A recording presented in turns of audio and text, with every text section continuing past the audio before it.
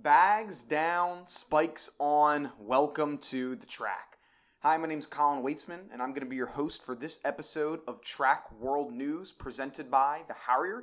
And if you're looking for any awesome graphic tees, posters, anything really track related, go check out The Harrier. It's linked in my Instagram bio, and if you use code TWN at checkout, you can actually get 20% off. Also helps support the show, so would definitely love to do that if you see anything that you like. Got a lot of new t-shirts and everything that's on there, so take a look and see something that you're looking for. And so today we want to get into a lot of stuff that's been going on recently in track and field. Also make sure you leave a like, subscribe, leave a review, helps us know that you're enjoying the show and all the content we got going on there.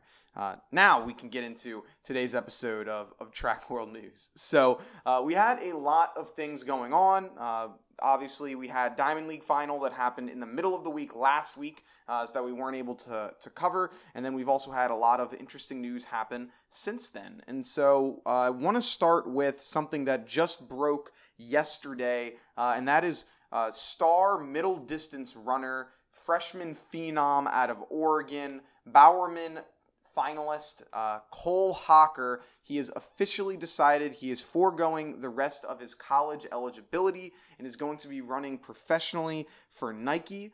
And this doesn't really surprise me at all. The only thing that surprises me about this decision is the timing of it. Because if he knew he was going pro from, ever since he was running amazing times at the trials and ever since he was the only American to make the finals in the 1500, why is he deciding on September 13th that he's going to turn professional? Unless it was a very, very late decision. Unless there was a lot of thinking and convincing to be done up until this time, why is it done so late? Because he missed out on what could have been, a good amount of money if he decided to do this before the trials, and then he could have been making money from the Olympic trials as well as the Olympics. So I'm wondering what's going on just based off the timing of it, but otherwise it's no real surprise. He's one of the big names in track and field right now. There's Cole Hocker, Athing Mu.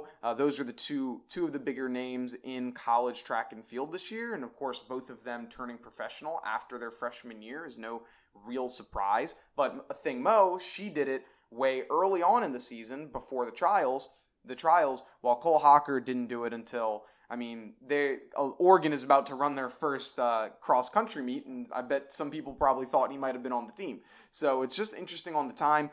He signed with Flynn Sports, some of their notable runners, Josh Kerr, Anthony Zambrano, as well as Ellie Purrier St. Pierre. So he's going to be joining their team. I'm guessing he's probably going to be staying in Oregon, running and training. Obviously, going to Nike, not too surprised. Nike huge with Oregon, and so it'll be exciting to see how his career is going to shape up. Once again, another star runner is turning professional after their freshman year. This is getting me thinking, who's going to be the standout freshman from this upcoming track and field season that's going to turn pro? Obviously, there's going to be people that are sophomores, juniors, that have extra years of eligibility that will turn professional early. You see that with Javon Harrison this year, as well as Terrence Laird this year, Tar Davis, athletes that had eligibility but decided to forego it.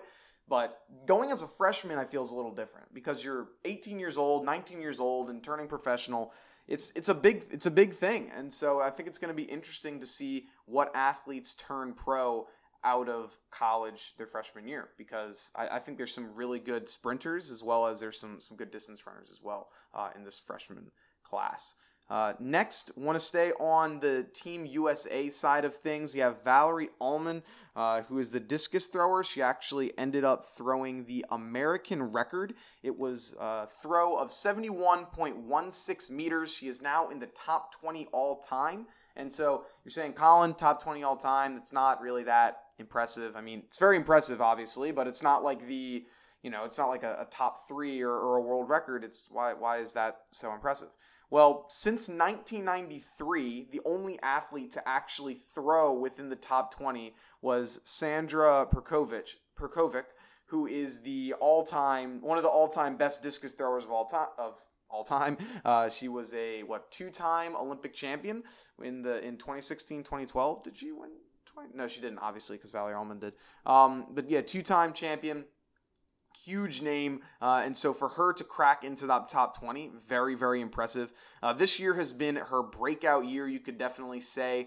Olympic champion, Diamond League champion, world leader, as well as the American record. So she has been on a tear ever since really the Olympic trials when she threw 70 meters for the first time. And then this is now her second time doing that by throwing 71 meters, so a full meter farther than what she did earlier. She's just really been tearing it up. If you look at her progression, she's been pretty steady with how she's been going. And it'll be interesting to see when is she going to be able to break that 72 meter mark, because she can definitely do it. I mean, she has just been progressing at a very steady pace, and I see that she'll be able to break that mark in sooner rather than later. Next, want to do a little review from the Diamond League final. So by this point, most of you, if not all of you, probably saw the results, but obviously we do our episodes on Tuesdays and then Saturdays for the interview. Watch out, we have a couple good interviews coming up in the next few weeks, so definitely be looking out for those ones. But so something I didn't like about this Diamond League final is, why is this being held in the middle of the day, in the middle of the week, on what was it, like a Wednesday? It was a Wednesday, Thursday, I think it was. Like, we're not helping ourselves out in track and field. Like, yes, I know that this meet was being held in another country that has, where this was the nighttime for them, but why don't we have this meet, which is going to be the Diamond League final? It's supposed to be one of the biggest meets. Why are we holding it then in the middle of the week? Why wasn't this a Saturday or a Sunday meet? Why was this at a point where a lot of people are at work and can't watch it? Doesn't make sense, once again, but what can you do? So, want to go over some of the performances that stuck out for me. I have 5 performances that really stuck out for me, and we will go over them right here. So, Christine Boma, U20 world record in running a time of 21.78 in the 200. She is showing that it doesn't matter that she's only been doing this 200 meter thing for, a year now? Barely. She's still running top tier times. Now, to show you what her progression is, she was a 400 meter runner up until this year, when they decided, no, your testosterone levels are too high, and you're not, even though they're not, the way that she is naturally as a woman is not allowed. You have to go down to the 200. So last year in 2020, when she only ran one 200, she ran a time of 25.05. And then now she just ran a time of 21.78.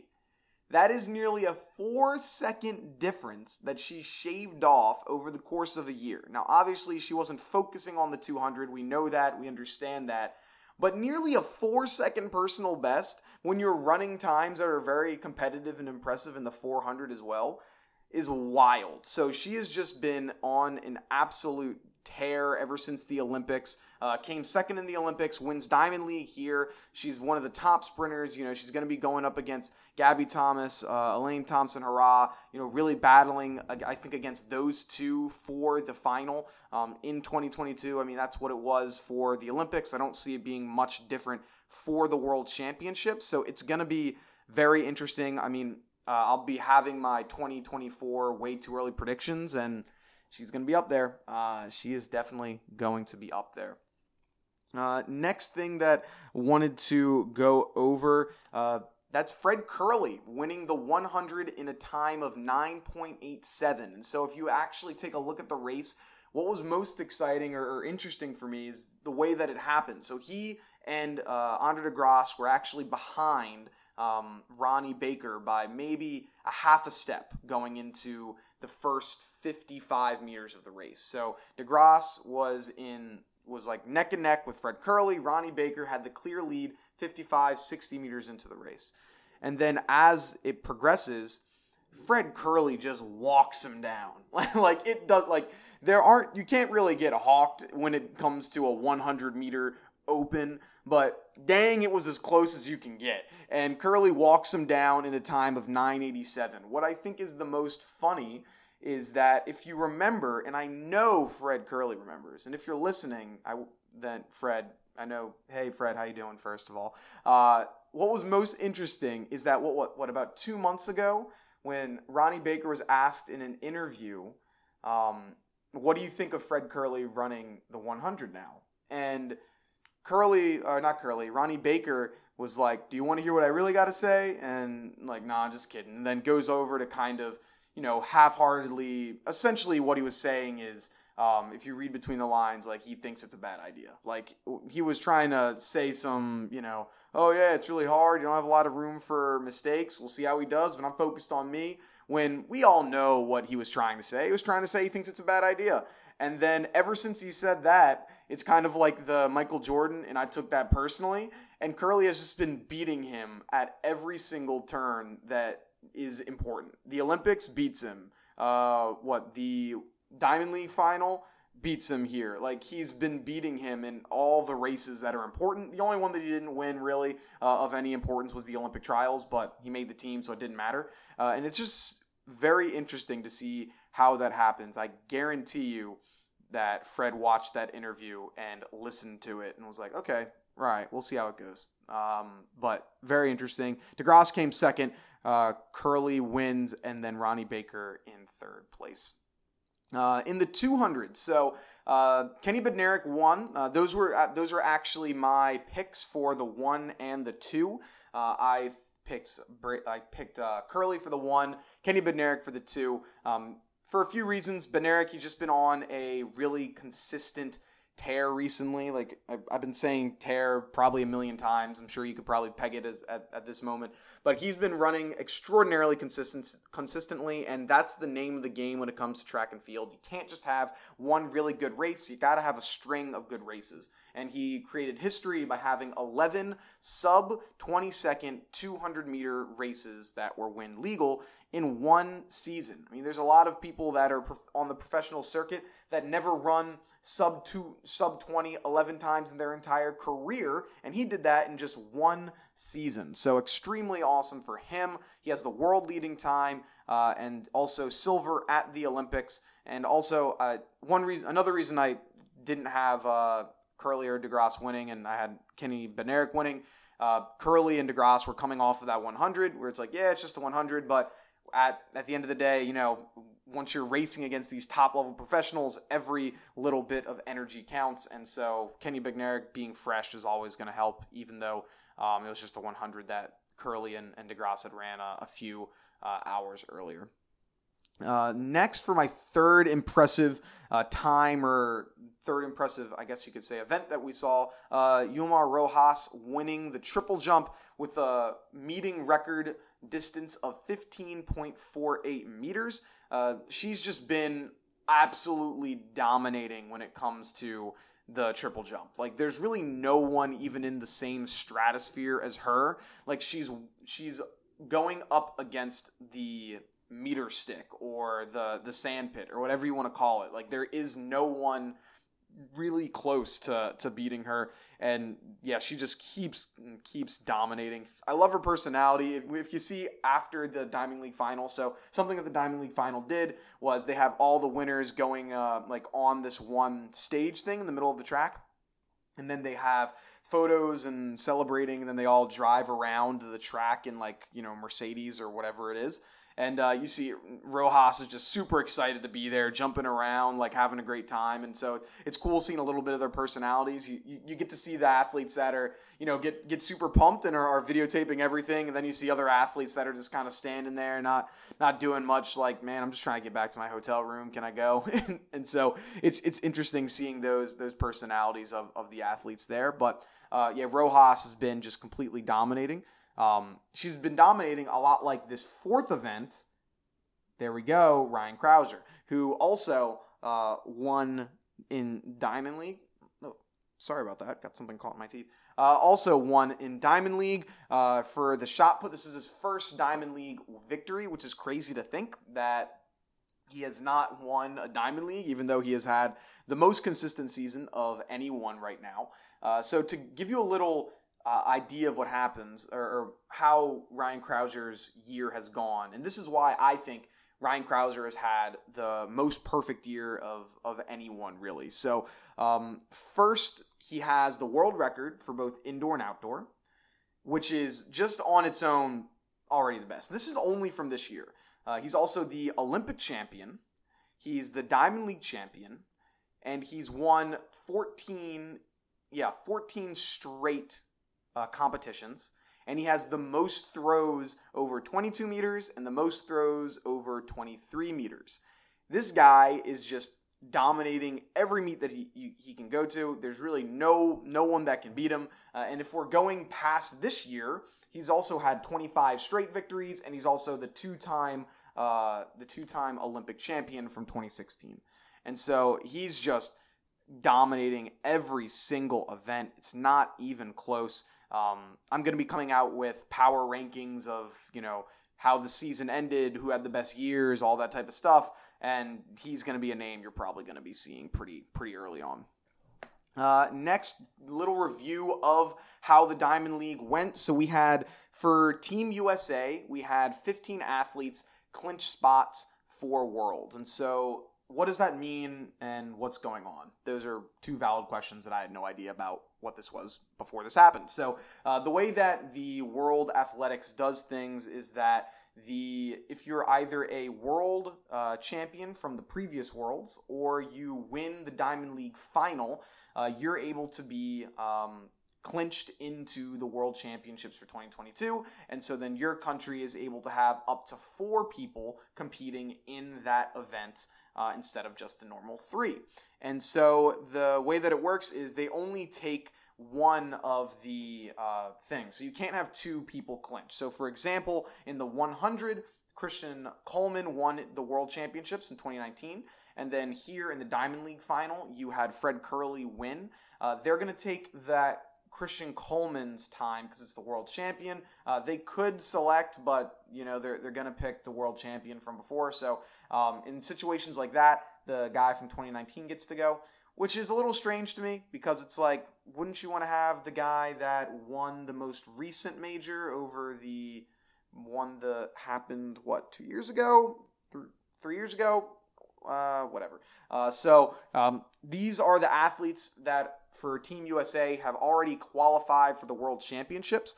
So for the men, we have Coleman, Lyles, Cherry, Brazier, Holloway, Kendricks, Taylor, and Kovacs. So this means a lot, especially for these 2 athletes, Christian Coleman and Christian Taylor, 2 Christians actually, because obviously Coleman, he wasn't able to compete in this season due to suspension that he had, and so now coming right off of that in 2022, he knows that he's already qualified, so it's going to be good for him, even though he's been off the track for so long. It's going to be good for him to come back. And then with Christian Taylor, it's a big thing for him because he's coming off of an injury. He wasn't able to really compete at all this year because he had an Achilles injury, and so now being granted that championship and being able to compete is going to be huge for him. So hopefully he'll be all ready for 2022. I know that he's been working on things really hard to try to come back. So I'm very hopeful that he'll be able to be back in time for that. Then on the women's side, we had Hayes, Nia Ali, Muhammad, Wen, Yuen, Allman, Price, and then Kendall Williams. And so that is 1, 2, 3, 4, 5, 6, 7, 8 for the men, and then 6, right? 1, 2, 3, 4, 5, 6. No, 7. Sorry, my math's not great. 7 for the women. Kendall Williams being the only multi-athlete that qualified.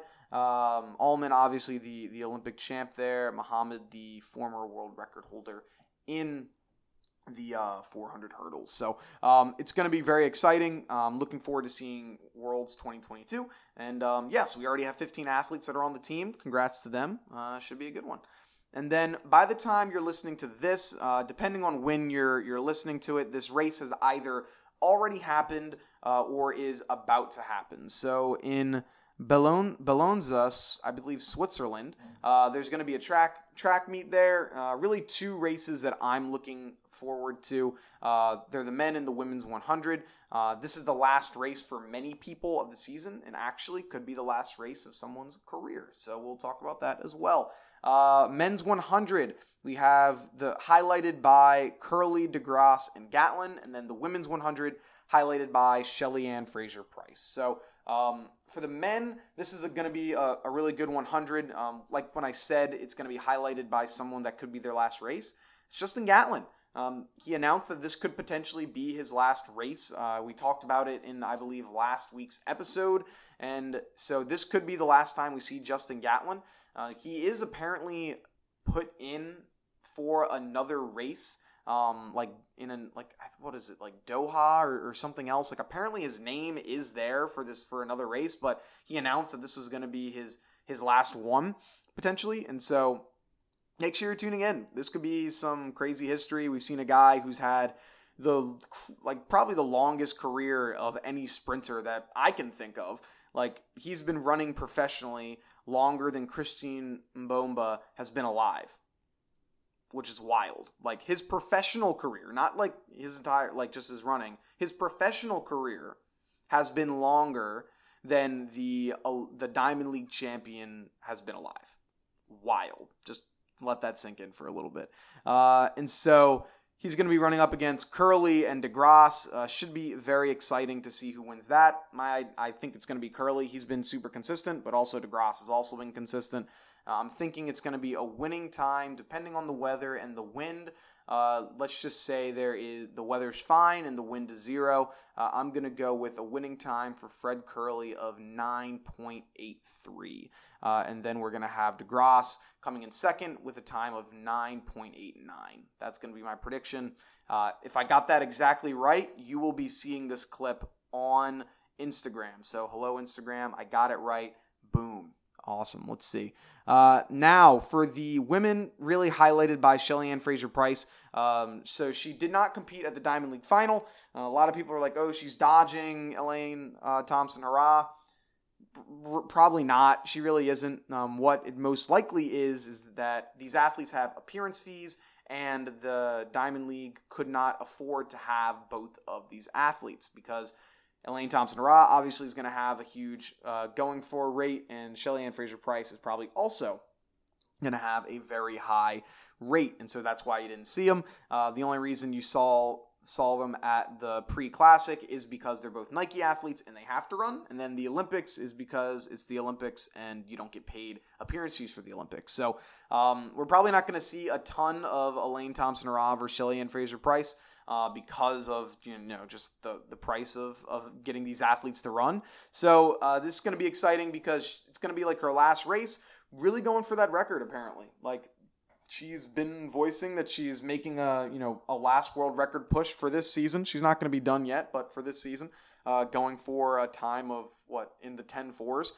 My bet she runs a 10.51, and we'll see how that ends up doing. So that's going to be it for this episode of Track World News. If you have any questions, comments, concerns about any of the topics that we went over, please let me know over on Instagram, or you can actually leave me a little voice message if you're listening. Well, that's only on Anchor, but if you go into the description, you can leave me a little voice message and tell me what I got right or wrong.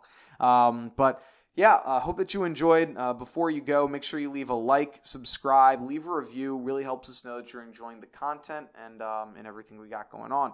My name is Colin Weitzman. Have a good one, and peace.